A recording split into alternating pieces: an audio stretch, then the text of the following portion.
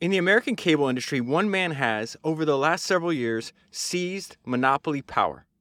Using bully boy tactics and strong-arming competitors, suppliers, and customers, that man has inflicted antitrust injury on my company and virtually every American consumer of cable services and technologies. That man is John C. Malone. Malone seeks to exert monopoly power over key stages of the delivery of cable programming to the American consumer. Control over the creation of programming in studios, control over cable programming services, control over the mechanics of transmitting programming by satellite, and control over the delivery of programming to the home. At every stage in this process, the consumer has paid and will continue to pay a monopoly tax to John Malone. That was an excerpt from a lawsuit that Malone's one-time rival Summer Redstone filed, and it is found in the book that I'm going to talk to you about today, which is Cable Cowboy, John Malone and the Rise of the Modern Cable Business, and it was written by Mark Robichaud. So before I go to the actual book, I want to read some highlights from this fantastic Twitter thread written by this anonymous account called Loadline Finance. It was written a few years ago, and I think it gives a fantastic overview of John Malone's philosophy on company building, and I think knowing this before we go into some of the highlights, it actually enhances your understanding of the highlights as we go through. So the first idea, Malone believed in building long-term value through leveraged cash flow. Earnings didn't count. He was not constrained by quarterly expectations. The entire time that he runs TCI, it's a public company. And so he would tell his stockholders, if you're going to ask about quarterly earnings, you're at the wrong meeting and you probably own the wrong stock. I'll go into a lot more detail about his philosophy once we get to the book. Malone built the pipes, then bought the water that flows through them. So he wanted to own the cable lines going directly into the house and the parts of the programming that flowed through those lines. This is why, by becoming the gatekeeper with access to subscribers, he could negotiate equity stakes in the channels, gaining huge financial upside. Third idea, Malone took Spartan operations to another level. Absolutely no bureaucracy, no waste. This is a quote from Malone. We don't believe in staff. Staff are people who second-guess people. Fourth idea, always protect the mothership. He used a web of subsidiaries to spread risk, so if one went down, it didn't sink the whole ship. Here's idea number 5. This one actually made me laugh, and it gives insight into how Malone viewed himself. He was not really interested in operating a company. He thought of himself as a deal maker. Malone averaged one merger and acquisition deal every 2 weeks for over 15 years. That's insane. These guys were slinging billion-dollar deals like bowls of breakfast cereal. Oh, and TCI shares rose 55,000%. And then the sixth idea is exactly what I read at the very beginning, which was Redstone's description of Malone. And it says one of the best parts of this book is the exploration of Malone's complex personality. It is not a fawning glow piece. Malone is cast as a monster as much as Maven, an isolated sociopath as much as a loving family man. And the final idea that I want to include from this thread is if you give managers equity ownership, they can focus on fighting for economics rather than wasting energy fighting for control. And I'll go into more detail about that specific highlight later on. At the time, Malone was critiquing the difference between like a professional manager with no skin in the game and the way they think and the way entrepreneurs think. So I want to jump to the introduction of the book where the author is telling us why he is writing the book. This is one of my favorite things to study, which is the beginning of industries. And the reason it's one of my favorite things to study is because the very beginning of industries are always filled with cowboys, pirates, and misfits. And so the author says, I had studied the bumpy odyssey of the industry for 6 of my 12 years at the Wall Street Journal. I was fascinated by the cast of underfunded cowboys who had wanted merely to make a buck by building a rural antenna service. So that is how the modern cable industry in its infancy was essentially just a bunch of young entrepreneurs with no money in the middle of nowhere trying to build an antenna service, which I'll get to in more detail. Their vision always seemed just beyond their grasp, and they often stumbled in running to reach it. Now this same spider's web of copper lines across the country was suddenly the single fastest route to the internet. So the difference between what he's describing there, a rural antenna network, morphs into the way Americans get high-speed internet for the first time. That process that he's describing took over 50 years to happen. The tapestry of events that led to cable's dominance was connected by a single thread, John Malone. And before I read this description of Malone and where he's going to be compared and contrasted with a bunch of robber barons that you and I have talked about, the way to think about Malone is he's one of these dominant personalities that you and I have seen over and over and over again. And what's interesting to me is he's still living. This book is written about 20 years ago. He's still living, and he's got this like cult-like following. This book, by far, has been the most requested book for me to cover on Founders for years. I was finally pushed over the edge by my friend Sam Hinkie, who's actually sponsoring this episode. And he told me a few weeks ago, he's like, you got to read Cable Cowboys. Malone was a monster. And to me, that was an unintended double entendre, because Malone's competitors definitely saw him as a monster, but he was also a monster and a formidable individual at company building. And so this is a little bit about that. Malone symbolized a much more ominous side of business to critics, consumers, and competitors. They saw a monopoly run by a Machiavellian bully who lived up to his many nicknames, including Darth Vader, Genghis Khan, and the Godfather. He had skated very close to security law violations, and like industrial powers, Andrew Carnegie or J.P. Morgan before him, he had extracted a price for the progress that he offered. As his power grew, he decided which cable networks survived, and he crushed competitors.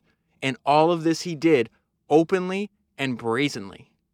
So on the next page is an overview of what he did. Malone did not found TCI. He is actually hired and recruited by the founder named Bob Magnus. And I'll get into Bob's story in a little bit because that's fascinating. I was actually disappointed I could not find a biography on Bob. It makes sense when you get to know him because he very much believed that bad boys move in silence. And so he didn't seem like the personality type that would cooperate with an author, actually. So it says TCI was born in Western Texas in 1952 when Bob Magnus, a part-time rancher with a weakness for whiskey and gambling, gleaned from a couple of hitchhikers a nifty investment idea that almost bankrupted him. That's that rural antenna service that morphs into cable. He sought help from Malone, and by 1990, Malone had expanded TCI's reach and assets more than tenfold, making nearly 500 acquisitions in that time. That is bananas. At an average of one deal every 2 weeks. The structures of his deals were exotic, and his financial alchemy often befuddled Wall Street and investors, and befuddled the hell out of me. I had to read several sections of this book over and over again, and I still have no idea what the hell is going on. And that was intentional, by the way, because the author points out at one point they had like a 350-page prospectus of some investment deal that Malone was pushing through. And it's extremely unlikely that anybody other than Malone actually understood the deal completely. So in addition to reading the book, I also watched this lecture that took place about 10 years ago.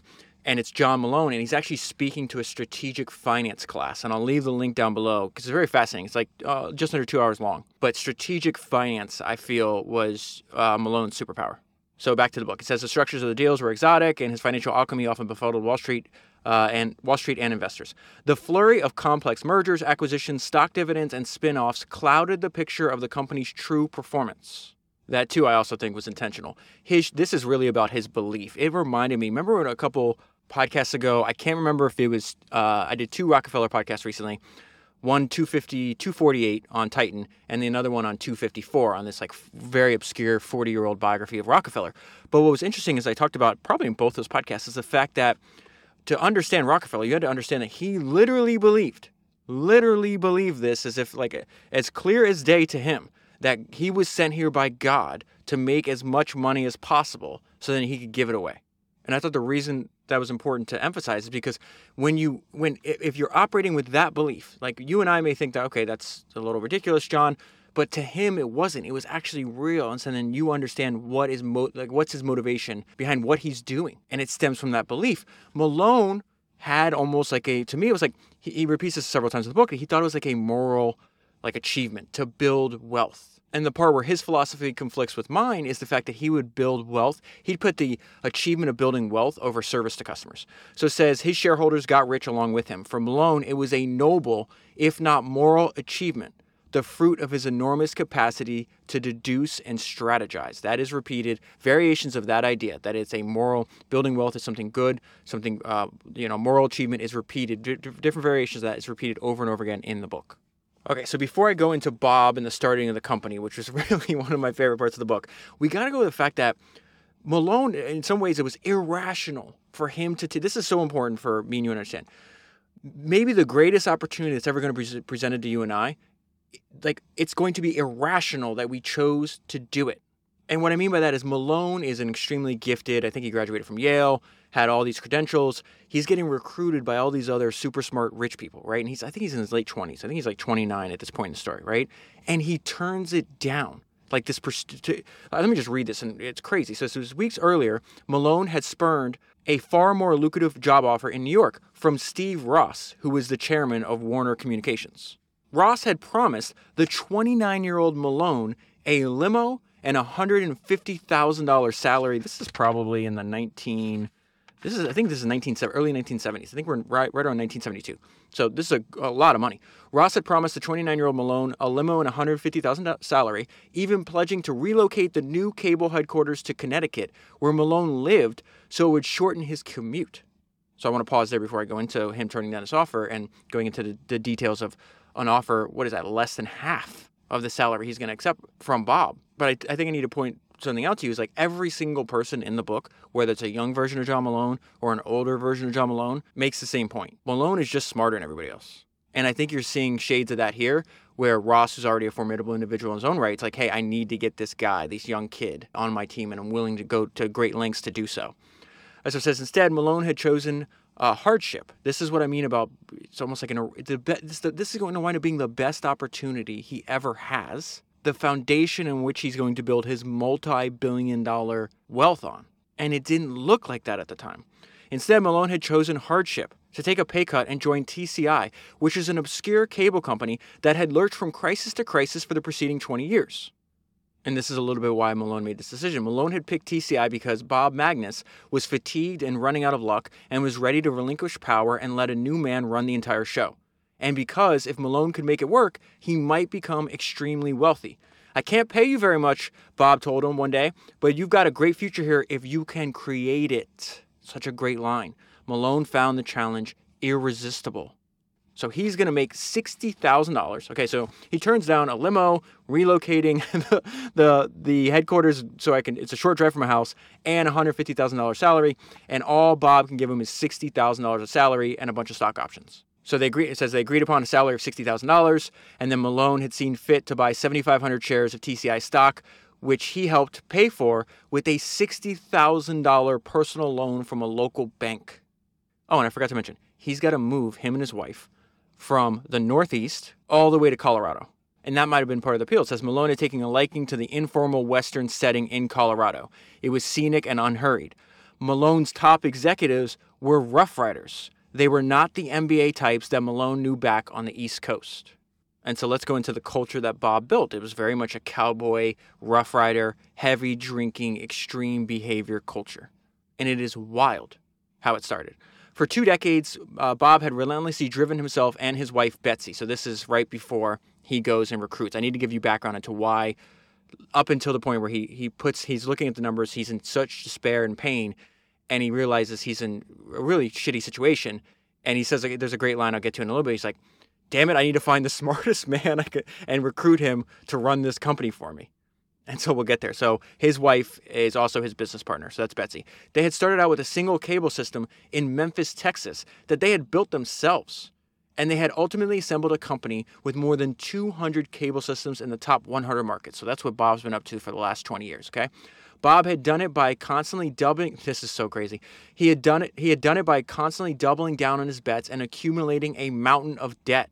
He was always gambling that Americans' hunger for this new thing called television would permit his company to grow fast enough to stay ahead of the bill collectors. What the hell does that mean? That means at this point in the story, in 1972, TCI had $19 million in annual revenue. That's fantastic, right? Its debt load was an obscene $132 million. This is irrational that Malone saw this as an opportunity, and he was right.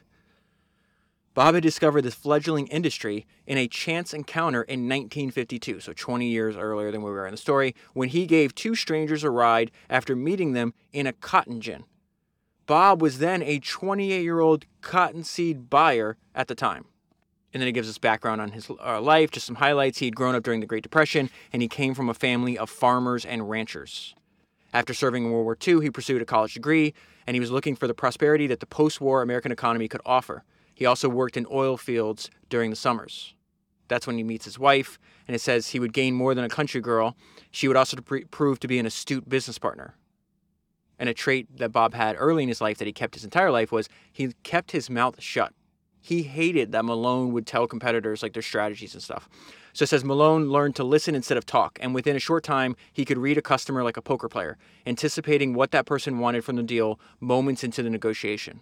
And when I got to that part, it made me think of one of my favorite lines from when I read Michael Jordan's autobiography on episode 213, and I've never forgot this line since then. He says, "Successful people listen.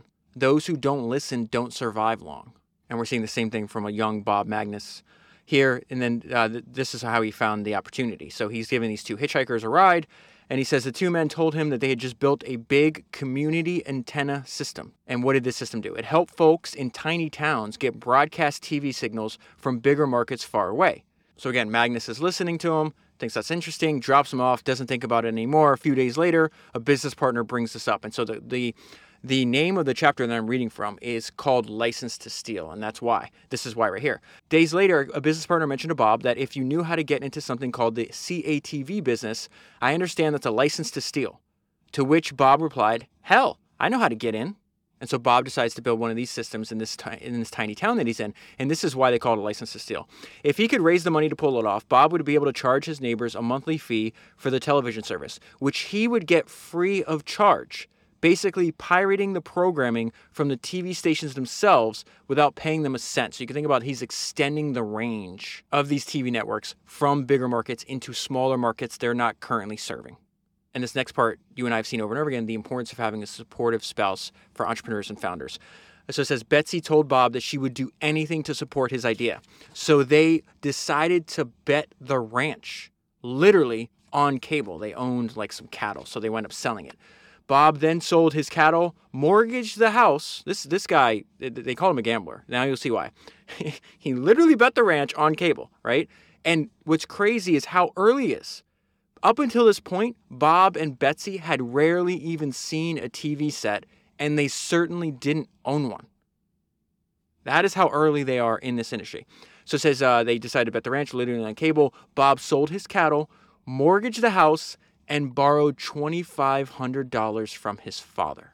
That last line about borrowing $2,500 from his father is crazy if you think about what's going to happen, let's say 50 years, a little less than 50 years from where we are in the story.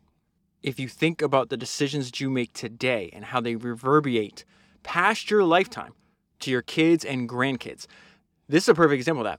The reason I bring that up is because I think you'll make decisions differently if you think like in that really long-term perspective. But that $2,500 turns into hundreds of millions for his grandsons. There's no way he could have known by lending $2,500 to his son. I'm pretty sure his grandsons aren't even born yet. That his son is going to take that $2,500 along with the money he got from selling his ranch or selling his cattle and mortgaging his house and turn it into, this is literal, this is not an exaggeration, hundreds of millions of dollars that are going to flow to his grandsons when his son dies. And at that point, I think his son dies when he's 72 years old. So this is I think he's 28 when he's doing this. So this is 50 years into the future. That note on this page is crazy. That $2,500 turns into hundreds of millions for his grandsons. So once Bob and Betsy start in one market, they keep expanding over the next 20 years. They're going to expand to over 200 different markets. I just want to pull out one or two sentences here. Extreme behavior is found at the very beginning of the industries. They are trying to run wires in very rural areas. This, I think, is in Montana. It says new employees were asked, can you walk 10 miles in 10 below zero weather? That is the requirement to get the job. This is how Bob managed, and a little bit about the company culture at this point. Every evening, a handful of the TCI Cowboys would sit around Bob's desk, and he would open the bar and review the day's events. Alcohol is a supporting character in this story for sure. This is about 10 years into the business. Bob likened the cable to the oil rush days in his native Oklahoma and Texas. Cable TV systems generated bundles of cash from the installation charges, which were $100 to $300 a customer in the 1970s, and monthly service fees of $5 to $20. This high cash flow could service, this is important because what Bob is describing here, the economics of the early cable industry, is what is like the weapon that Malone wields like about a decade from now. So it says this high cash flow could service an immense amount of debt, which was used to buy more systems. The companies hardly paid any taxes because of the high depreciation on the equipment. The average cable system enjoyed a profit margin of 57%, far fatter than most businesses at the time. And this rush to constantly grow and stay ahead of the debt collectors took its toll. Bob's just under an intense amount of stress and pain as he's building his company. This is when he finally snaps and goes and gets Malone. Bob drank almost daily. Alcohol, however poisonous to his body, dulled the anxiety that gnawed at him. The weight of this is so crazy because he doesn't know. This guy's going to be a billionaire off of what's about to happen here. And he's doing well. This is the early 1970s now. He's doing well, but not nearly. It's like 1/10, maybe 1/20th of the wealth that Malone's going to help build for him. So it says that he drank almost daily. Alcohol was, however poisonous to his body, dulled the anxiety that gnawed at him. The reason I bring that up is because imagine, you and I talk about maybe the best maxim from the history of entrepreneurship is that excellence is the capacity to take pain. Imagine if Bob did not have the capacity to take pain, to deal with anxiety for decade after decade. And if he stopped here, how different is his life? Not only his life, I just got done saying when he dies, his two sons are each going to inherit like $200 or $250 million each. How different is their life if he cannot take the pain and he stops here? He dulled the anxiety that gnawed at him. The weight of TCI's debt threatened to topple the empire that he and Betsy had worked so slavishly to build. After 20 years of struggling, the scrutiny was unbearable. The complexities of running a public company and tracking the performance of more than 200 cable franchises in 21 states, all the while fighting regulators and lawyers, was becoming too much. He skimmed the company's numbers, looked up at Betsy, and blurted out, "I'm gonna hire the smartest son of a bitch I can find." Enter John Malone. Malone's first year at running the company is the company's worst. So not only did Bob have to demonstrate that excellence is the capacity to take pain, listen to what Malone has to go through in the early days. Malone had the dubious pleasure of presiding over the first loss that TCI ever had reported, $2.1 million. TCI, and this is also important to understand Malone's strategy in growing TCI into the largest, I think it was the largest cable operator when he sold it to AT&T. TCI would hardly ever again report a profitable year. Forever after, it would reinvest cash flows to grow the business ever larger. For Malone, all this was painful to his pride and a blow to his personal finances. The fact that he takes this job, turns down other more lucrative options, and then presides over the worst year in TCI history. That's what they're talking about there. So it was a blow to his personal finances, and it stunned him. The value of his stock options had sunk by more than half, and instead of reaping great riches, as he had envisioned, Malone was now cash-strapped and deeply in debt. At home, his wife, Leslie, was patient but clearly unhappy. Remember, he moved her across the country. They lived in the Northeast, now they're living in Denver. She was the love of his life and deserved so much more from him, but they were barely scrimping by. Malone had to cut his own pay to help meet expenses at TCI. They did not eat out. They had no new furniture for their home, and the couple, had to go 9 months without telephone service because they couldn't afford it. This part was hilarious. Each day on his drive to the office, Malone passed a feedlot that was filled with cattle. And each day, he saw the same bull standing on a pile of dung. That's me, Malone told himself, on top of a pile of bullshit. In the quiet few moments he had to himself in the drive, a single question tugged at him. Have I made the biggest mistake of my life? So let's rewind in the life story of John Malone and try to figure out, okay, why is this guy who is a rare combination of incredibly intelligent and unbelievably driven? And as you and I have seen before, it's amazing how many of these ideas just repeat over and over again. So back on Founders 242, I read the biography of the legendary director Francis Ford Coppola. And there's a line in that book that says, you can always understand the son by the story of his father. The story of the father is embedded in the son. Long after John's father dies, he talks about his relentless drive being a result of trying to gain his father's approval. John Malone's father preached hard work and personal sacrifice. If you didn't try your best, work the hardest, you're a failure. That's what people are put on this earth to do, Dan Malone would tell his kids. More than anyone, Dan Malone would shape his son's destiny. That's just another way of saying the story of the father is embedded in the son. It's crazy that this repeats over and over again. More than anyone, Malone would shape his son's destiny. His father's rigid expectations and private tutorials seemed to inspire John, who would spend a lifetime struggling to prove his worth. Dan was laconic in doling out anything approaching praise. He set a very high bar. When John came home from school with a report card of all A's and one B, he asked about the B. Malone would internalize this model and become very demanding of himself. That part was very interesting because well after Malone is independently wealthy, he is still pushing the limit. He's still working incredibly hard. And I go and listen to that talk that he gave, the one I'll put in the show notes if you want to watch it on YouTube. And he says something interesting, how like sometimes you're buying all these companies, and sometimes you have like good managers, but a lot of times you have to like you have to yank out the management that's in there because you just made them extremely rich. And he said a line that I think is really a reflection on how abnormal and unusual he is. And he says, once you make a guy rich, don't expect him to work hard. Very unusual people do that. John is one of those very unusual people. So I want to fast forward past college. I want to go to when he's about 29 years old. And he's working as a consultant for McKinsey & Company. And I found it very fascinating how he accidentally stumbles into what's going to turn into the cable industry. And he's consulting for a cable equipment maker. And he's talking to this guy named Shapiro who just bought the company. And he says after several weeks, Malone laid out a plan to Shapiro to fix Gerald, which is the company. But Shapiro surprised him with his reply. I've got a better idea. If you're so smart, why don't you come and do it yourself? Malone was 29 and he accepted the offer. This is important because we talked about this recently where I think it was last week in the Edison, number 267 in the Edison biography, and number 258, which was about Jay Gould.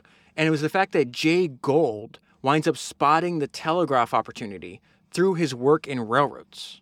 And I think this is a very powerful idea to think about. It's the idea that you can actually identify an opportunity because you have deep knowledge about one industry, and then you see another industry developing parallel to the industry that you know about. Malone's career is another example of that because he goes from McKinsey, right? He's working at McKinsey for a cable equipment operator. Then the guy's like, hey, come run the cable equipment operator. But not only did they make cable equipment, but they also were the third largest cable operator at the time. Then through his meetings selling and running this cable equipment maker, he's going to meet one of his customers is Bob Magnus. So it says in the process of studying Gerald, Malone saw for the first time the potential of cable TV. Gerald was a cable equipment maker that happened to be the third largest cable operator in America. And they're growing fast. And so what's happening is he's seeing the difference, that scale. He uses you can think of Malone very much, to me, he's very similar to like another Rockefeller. And just like Rockefeller was intent on getting as big as possible, as fast as possible, so was Malone. And this is part of the reason. Slowly, efficiencies of scale stretched out before him. The bigger you are, the more parts you order. Remember, he's focused just on the cable equipment making at this point, okay? The more parts you order, the cheaper the parts. Before Malone arrived at Gerald, the company was paying 8 cents for each of these tiny connectors they needed in this equipment, right? Malone, as they started to grow, started buying them for 1/10 of 1 cent. Remember this part for later. He literally uses the same idea when he's buying programming from people like CNN and HBO. When we were small, we paid 8 cents. Now we're big, we pay 1/10 of 1 cent. I'm going to read something I said 47 minutes into the episode 254. This is, if you haven't listened to episode 254, you got to go back and listen to it because it's going to give you an advantage. How many people have read a 40-year-old obscure biography on Rockefeller, right? And so I got to somewhere in the book and you really can break down what Rockefeller was trying to do. And this is very similar to what Malone's doing. So I'm going to read from 47 minutes into episode 254. Okay, and so this is what I said, trying to summarize what Rockefeller is doing. Step 1, you raise money so you can increase production. Step 2, use your increased production to get better rates on transportation than other refiners. Step 3, use your increased profits because you have better transportation rates to buy your competitors. Step 4, continue to find secret sources of income. And it described Rockefeller's approach at building his company and absolutely destroying his competitors as ruthless efficiency and hyper-competence. Those same 5 words can be described for what Malone is about to do. It was ruthless efficiency and hyper-competence. If you read this book, it's obvious how much more advanced Malone was. And some of this, I think, is like natural intelligence, but then there's several times I left this note to myself because there'd be different examples of the book, and I just wrote, Malone thinks about his industry more than anyone else. And I think that was true for Rockefeller too. So now Malone is 32 years old. He's running TCI, And TCI's got this very complex web of like subsidiaries it owns and all kinds of crazy stuff that Malone is trying to figure out. But this actually took me some time because I had to go and read through all of, I couldn't find the highlight that I knew was there in Buffett's shareholder letter. So it took me like 20 minutes to find it. I'll read the whole thing to you after I get to this part. But Malone's going crazy because he is watching every single dollar and rather frugal. He hated wasting money on taxes and inefficiencies. Later on, he's like yelling at the CEO of AT&T because he's like, you guys don't know what you're doing. And so he runs into somebody that, as good as Malone is at his job, this person was bad at theirs, if that makes sense. And so this guy is running this subsidiary of TCI. So technically, Malone is, this guy's boss. And this subsidiary is called NTA. And so it says NTA was bleeding money. It lost $1 million in 1973 and then $4 million in 1974. And this is how they described it. NTA is like a cancer on the tail of a beautiful dog. Nobody sees the beauty of the dog. So he's trying to find a way to get it out of TCI. And the way they run the company makes John furious. So it says NTA executives flew first class and spent lavishly. And this only annoyed Malone further. So I wrote underneath this is sloppy bullshit. Jeff Bezos' vein would be popping. There's a great story that I covered back on Founders number 179 in the book, The Everything Store, where at the very beginning of Amazon, they're in a meeting and this guy's like, hey, Jeff, why don't you let Amazon executives fly business class? Like, why do I have to fly coach? And Jeff went buck. He starts I think it's hitting the table. He's like, that's the dumbest thing I ever heard of, that you don't think like an owner. And everybody says when Jeff would get mad, there'd be like a vein in his forehead that would just absolutely pop out and like, come say hello. It was actually pretty funny. So that's what I meant about this is sloppy bullshit and that Jeff Bezos' vein would be popping. So it says Malone called Bob. Bob, you're going to have to find 2 new top executives, he said, through clenched teeth. Because I'm going to throw the NTA president out of the fucking window. And then he'll be dead and I'll be in jail. And so as the author was just describing this like really sloppy way of running businesses on NTA's part, I thought of what Buffett said in his shareholder letters, which I thought was fantastic. And he says, our experience has been that the manager of an already high-cost operation frequently is uncommonly resourceful in finding new ways to add overhead, while the manager of a tightly run operation usually continues to find additional methods to curtail costs, even when his costs are already well below those of his competitors. So Buffett is describing 2 polar opposite ways of running a business, and that's exactly how to think about what's taking place in this book right now. Malone is clearly who Buffett would want to invest with, while Buffett is describing the silliness of people like the guy running NTA. So I just want to reiterate the point. At this point in TCI's history, the first few years that Malone is there, it's looking like he made a giant mistake. They're they're in terrible economic situations. It's like this is during stagflation and everything, but it's also like there's just no way that they're going to be able to keep ahead of how much money they have in debt. Remember, I think when he takes over, they had $19 million in revenue, $160, $150 million in debt, whatever it was. And so you literally have Bob having to like run away when people collecting money comes to the office. If a bill collector showed up unexpectedly at TCI's door, secretaries would stall the visitor while Bob made a getaway from his office to the parking lot. You and I have come across something like this before, all the way back on Founders number 151, which is this crazy book about how difficult it was to start FedEx. In the early days of FedEx, I went and found the actual highlight in the book. The FedEx planes were heavily mortgaged, and they were terrified that they would actually seize the mortgage planes. And if the bank seized the planes, then FedEx would be out of business. And so the bank had a young bank officer that was keeping track of like the debt and financial situation in the early days of FedEx. And they said every time he would show up at the airport, which is where FedEx was headquartered, we would radio the Falcons, which was the kind of planes they owned, not to land. That's how tenuous the situation was. Malone would spend his first 5 years at TCI acting more like a treasurer than a president. He would be fending off lenders, raising money, and sniffing out any angle that would give TCI breathing room. This is a hilarious way that John describes this point in his career. I'm the head of a little pipsqueak company in debt up to its ass. A couple $1 million in revenue and not creditworthy to borrow from a bank. We're barely making it. But Malone's not the type to give up. He says while he could still see an upside in TCI, the bigger motivator that pulled Malone out of bed in the morning was the fear of failure. If TCI failed, Malone felt that he would lose much more than the company. He would lose the respect of his colleagues, the trust of his family, and the approval of his father. And so what he does is he stops trying to grow so fast and then just ruthlessly controls every single expense. The way out was simple: stop expanding so quickly. To meet budgets, Malone cut back office hours and salaries and took to personally signing any company expense over $500. And this is where he comes up with the blueprint that he's going to use to make TCI the biggest cable operator. Think about it, he'd say.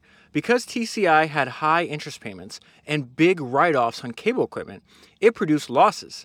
And because it produced losses, it paid hardly any taxes to the government. As long as cable operators collected predictable monopoly rent from customers, met interest payments, and grew from acquisitions, why worry? Malone liked the mathematics of it.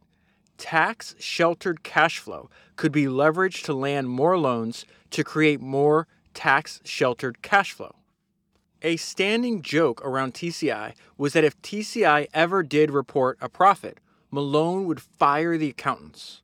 Malone's theory of value was anathema to many investors, but it was a result of months and months of turning the issue over in his mind. There's a big difference between creating wealth and reporting income, Malone liked to say. Investors who held a long view, rather than focusing on quarterly earnings, would be rewarded handsomely. And this is where he starts to repeat what I was mentioning earlier in that Twitter thread. If you're going to ask about quarterly earnings, you're at the wrong meeting, and you probably own the wrong stock, he told one group of TCI investors. What we care about is value.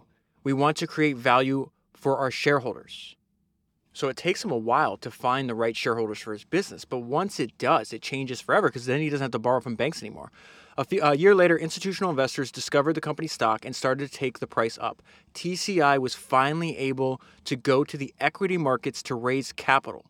From that point forward, Malone never looked back. This is 1978, so he's 6 years into the job. And then something that I think about all the time, and I think is very obvious if you read a bunch of these biographies with me, I wrote down on this page: stay in the game long enough to get lucky. Now I want to move ahead to one of his main ideas. This actually becomes really controversial, and then a lot of this is where he becomes accused of, rightly, most likely, to be a monopolist. So this is where he decides, like, we're not just going to make money on the piping and owning the wires, we're going to make money on the content too. And part of this is what I mentioned earlier. Like, I really do believe that Malone thought about his industry much more than anybody else inside the industry. Rather than just owning the cable that delivered the new programming, TCI needed to own a piece of the cable channels themselves, thereby sharing in a whole extra upside. Malone thought that TCI could own both the pipe and the water flowing through it. Eventually, this gets him into some antitrust trouble, and he actually does something smart. He preempts that by breaking himself up. So it says Malone thought the TCI could own both the pipe and the water flowing through it, the cable wire and the cable programming. He started out small in 1979 with a bet on a company called Black Entertainment Television, BET. The founder of BET is this guy named Robert Johnson. Robert has a meeting with Malone, and this goes to what I said, what we mentioned earlier, is the fact that he did like 500 acquisitions, like one deal every 2 weeks for more than 15 years, something like that. If you're going to do that, you have to act really, really fast. And this is an example of that. So Johnson wants some money to start this, to start BET. So it says Johnson replied that he thought it would take $500,000 to get it started. This is what Malone said. I'll buy 20% of your company for $180,000 and I'll loan you the rest, Malone offered. The entire transaction took about 45 minutes. And not only, since he owns equity, he can participate in the upside of all these investments, but he also can guarantee, he just comes with immediate distributions. Like, hey, do you want to be in 2 million homes? I can do that right now. The channel investment deals would eventually make Malone vulnerable to charges of extortion and anti-competitive behavior. This is why everybody says he's a monster, right? I would not have wanted to compete with this guy. His TCI system reached 2 million viewers by 1981. So when John Malone came calling, did these channels really have any choice but to hand over a piece of the action? If they didn't let him become a partner, he might not allow TCI's cable system to offer the new channel. For a small equity stake in the channel, usually well below a majority share, TCI would add the new service to its cable systems and give that channel a fast start in gaining critical mass. Malone also had a bit of an ego and an arrogance in him. And what he would do is he would be convinced that, and he usually was right about what he's about to say, the fact that there's like these peaks and valleys in his industry, like every other industry, and in the when they're at their peak, he would abstain from doing any kind of deal making. And his thought process was like, I know you're overpaying for that. You don't know you're overpaying for that, so I'm just going to wait a few years till you realize that you overpay for it, and then you sell it to me at a hefty discount. And so he would grow in these economic downturns by buying assets that were, maybe 50 or 100% higher. And it says Malone relished the role of bargain hunter amid the spoils of bad deals made by his competitors. I have no idea when I read that sentence, but it made me think of something I learned from the co-founder of Nike, or about the co-founder of Nike, Bill Bowerman, back on episode 153. And what he would notice is he was one of the first track coaches to actually emphasize the importance of rest and recovery in his athletes. And so his athletes would actually perform better by not beating up their bodies. And his competitors, Bowerman's other fellow track coaches, were really late to that same realization. And so this was Bowerman's response about other coaches, which I feel is very similar to Malone's response to other cable operators. As a coach, my heart is always divided between pity for the men that they wreck, meaning they're the actual track athletes that they're supposed to be coaching, and scorn for how easy they are to beat. The history of entrepreneurship is very clear on the benefits to frugality. People that are not resourceful usually don't stay entrepreneurs too long. Their wastefulness eliminates them from competition. Malone was extremely frugal and lean. TCI was a lean company. When they flew from Colorado to New York, they slept in the company's Spartan 2-bedroom apartment, doubling up 2 to a room. They shared secretaries, and an automated service answered the phone. We do not believe in staff, John said. Staff are people who second-guess people. Malone also refused the conventional thinking that TCI needed to have a brand name or a Madison Avenue image. The company had no human resources department. So this is very frugal, very lean. Spartan is actually a great way to describe the way Malone built his business. That's also the way that you would describe Jim Casey, who was the founder of UPS, Spartan and disciplined. The men who ran TCI cultivated a Wild West image. In the eyes of John Malone, they were nothing like the effete East Coasters who ran bigger cable companies. The TCI men were cable cowboys. That's where the book gets its title, obviously. Though the term was repeated in derision by the bankers and politicians who coined it, so they meant it as an insult, John and his team take it as a compliment. The TCI team wore the nickname like a badge.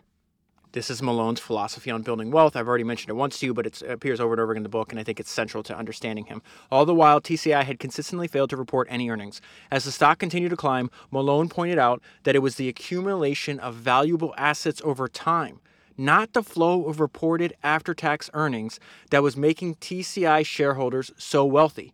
Forget about earnings. That's a priesthood of the accounting profession, he would preach unrelentingly. What you're really after is appreciating assets. Malone also built an extremely tight-knit inner circle and management group. I don't think one main executive left for the first 16 years he was in charge. They say stuff like this: Malone's the kind of guy that you want to run through walls for. This is an emphasis of Malone put on decentralization. TCI was beginning to run the way Malone had wanted it to run, highly decentralized. He had cut the company into 6 separate operating divisions. Each was nearly autonomous, with its own accounting and engineering departments. This is now him describing why he's doing this. When you've got it running right, when you've got it decentralized, when you've got it structured properly, it's like flying the most powerful fighter jet in the world, he liked to say. So last time we checked in on his idea of, hey, if you control distribution, you get equity in return. He's controlling the distribution for cable companies, right? He could be able to jumpstart your channel and put you in front of 2 million people. In return, you're going to give him equity in the upside, right? But now he's got 8 million subscribers. Malone controlled lines into 8 million homes. In exchange for that distribution, TCI drove a tough bargain. He demanded that cable networks allow TCI to invest in them directly. TCI gave any programmer immediate access to nearly 1/5 of all U.S. subscribers in a single stroke. I would summarize that idea that if you control distribution, then you get equity in return.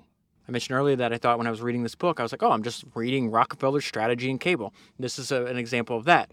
TCI was the largest cable operator. It paid 90 cents a subscriber for HBO. A small cable operation paid $5 per subscriber, and that's on a monthly basis. John is paying 90 cents, you're paying $5, and you're doing that every month for every one of your subscribers. CNN cost 2 cents a subscriber for John. It cost 29 cents per subscriber for cable operators that had fewer than 500,000 subscribers. So at this point, Bob is still alive. He's going to pass away a few years before John sells the company to AT&T. But this is what I was mentioning earlier, that no wonder I can't find a biography on him, because bad boys move in silence. Bob liked to keep his life as private as his poker hand, and he felt the same way about TCI's business affairs. "Keep your cards to yourself," he would mutter to Malone. Whenever Malone shared a tactic with a fellow cable operator, Magnus would admonish, "Hell, we've got it figured out. Why are you sharing it with these guys for?"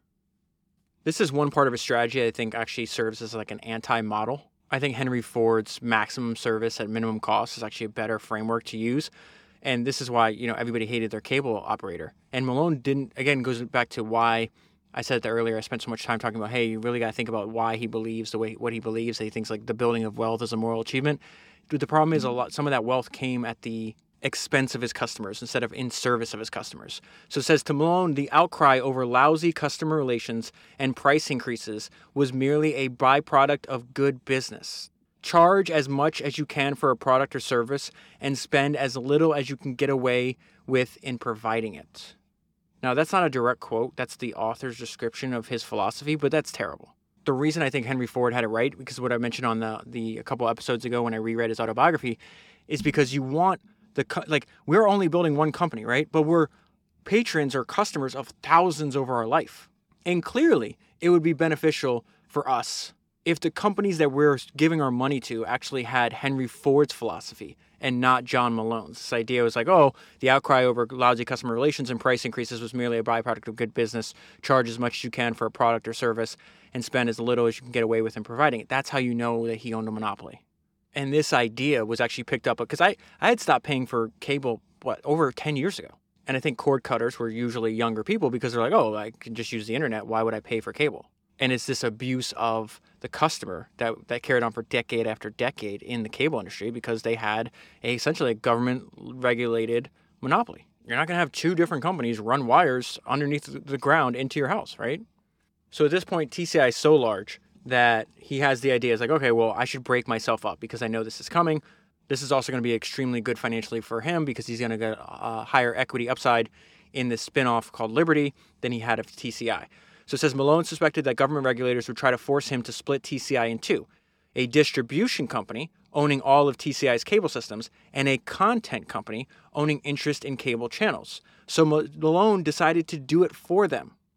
In 1991, he formed a new company, Liberty Media, and planned to stock it with more than $600 million worth of assets from TCI.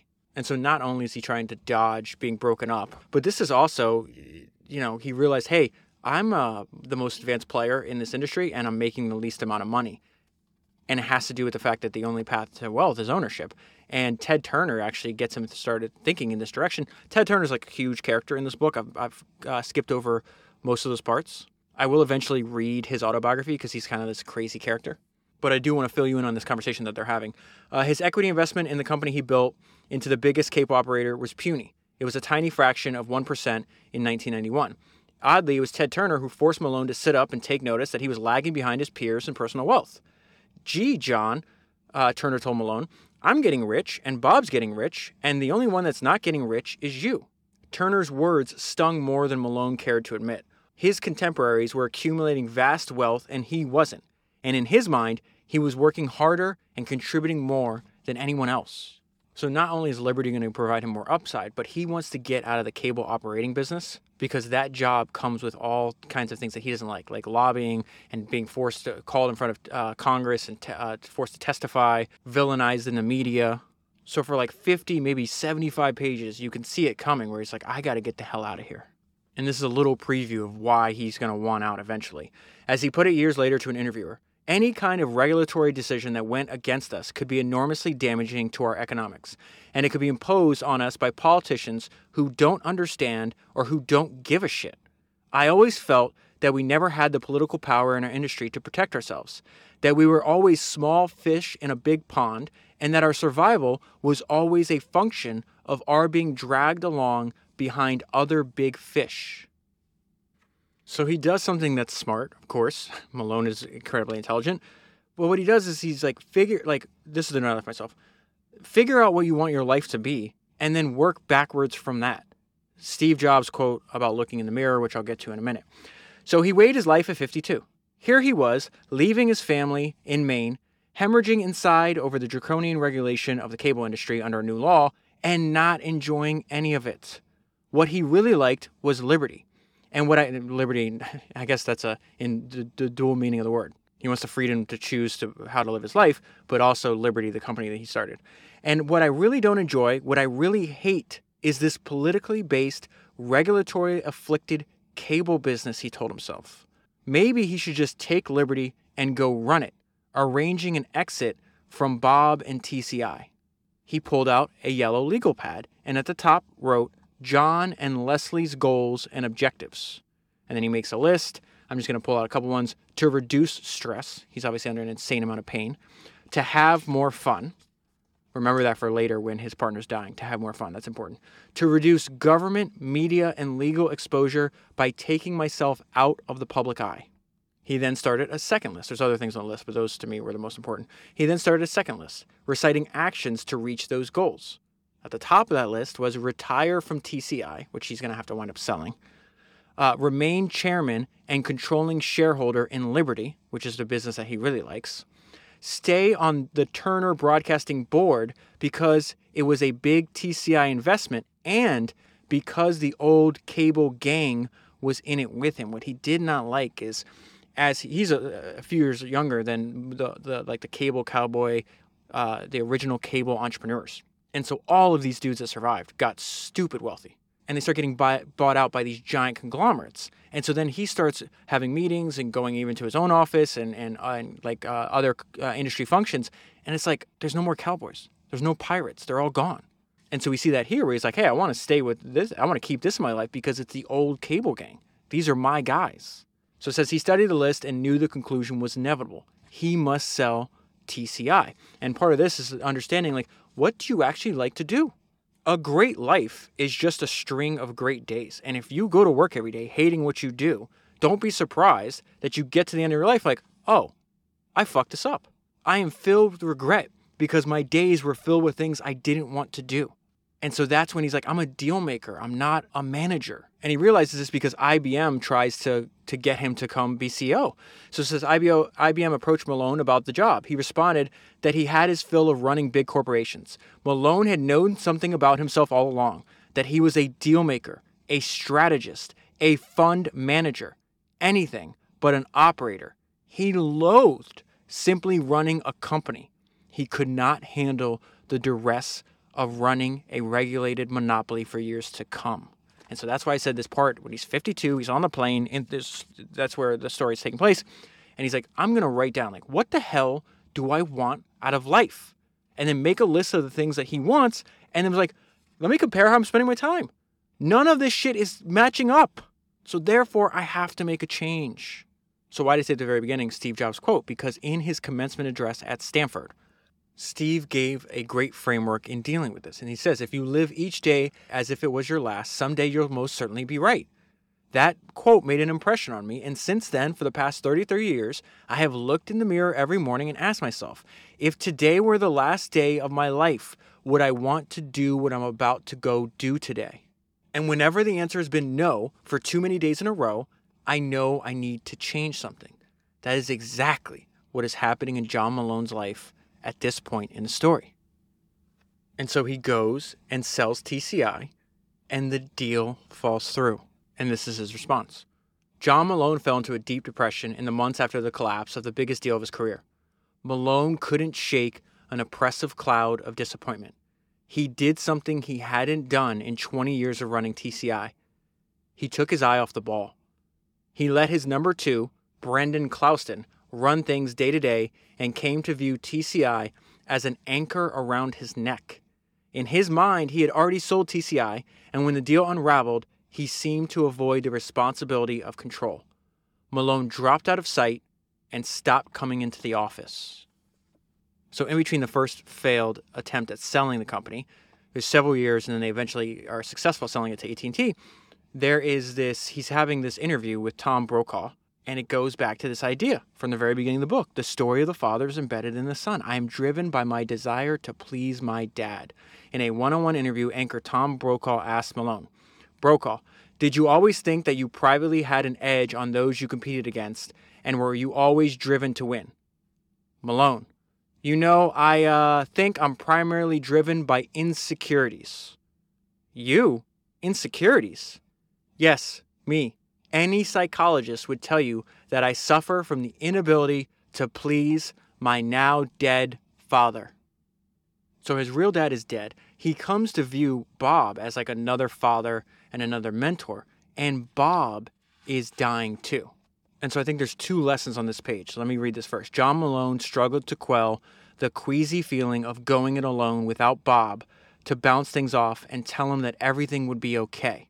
And so lesson number one there is like, Malone isn't some weak guy. He isn't soft. It is incredibly normal to have extreme negative and depressive feelings about work and people that you've put a lot of energy into. So this idea where it's like, I don't know if I can make it without Bob. From the outside, that may seem crazy, but it's very real. He's experiencing the death of somebody that he loves. And then the second part is the last day of Bob's life. He had a stroke and then he's sent to the hospital.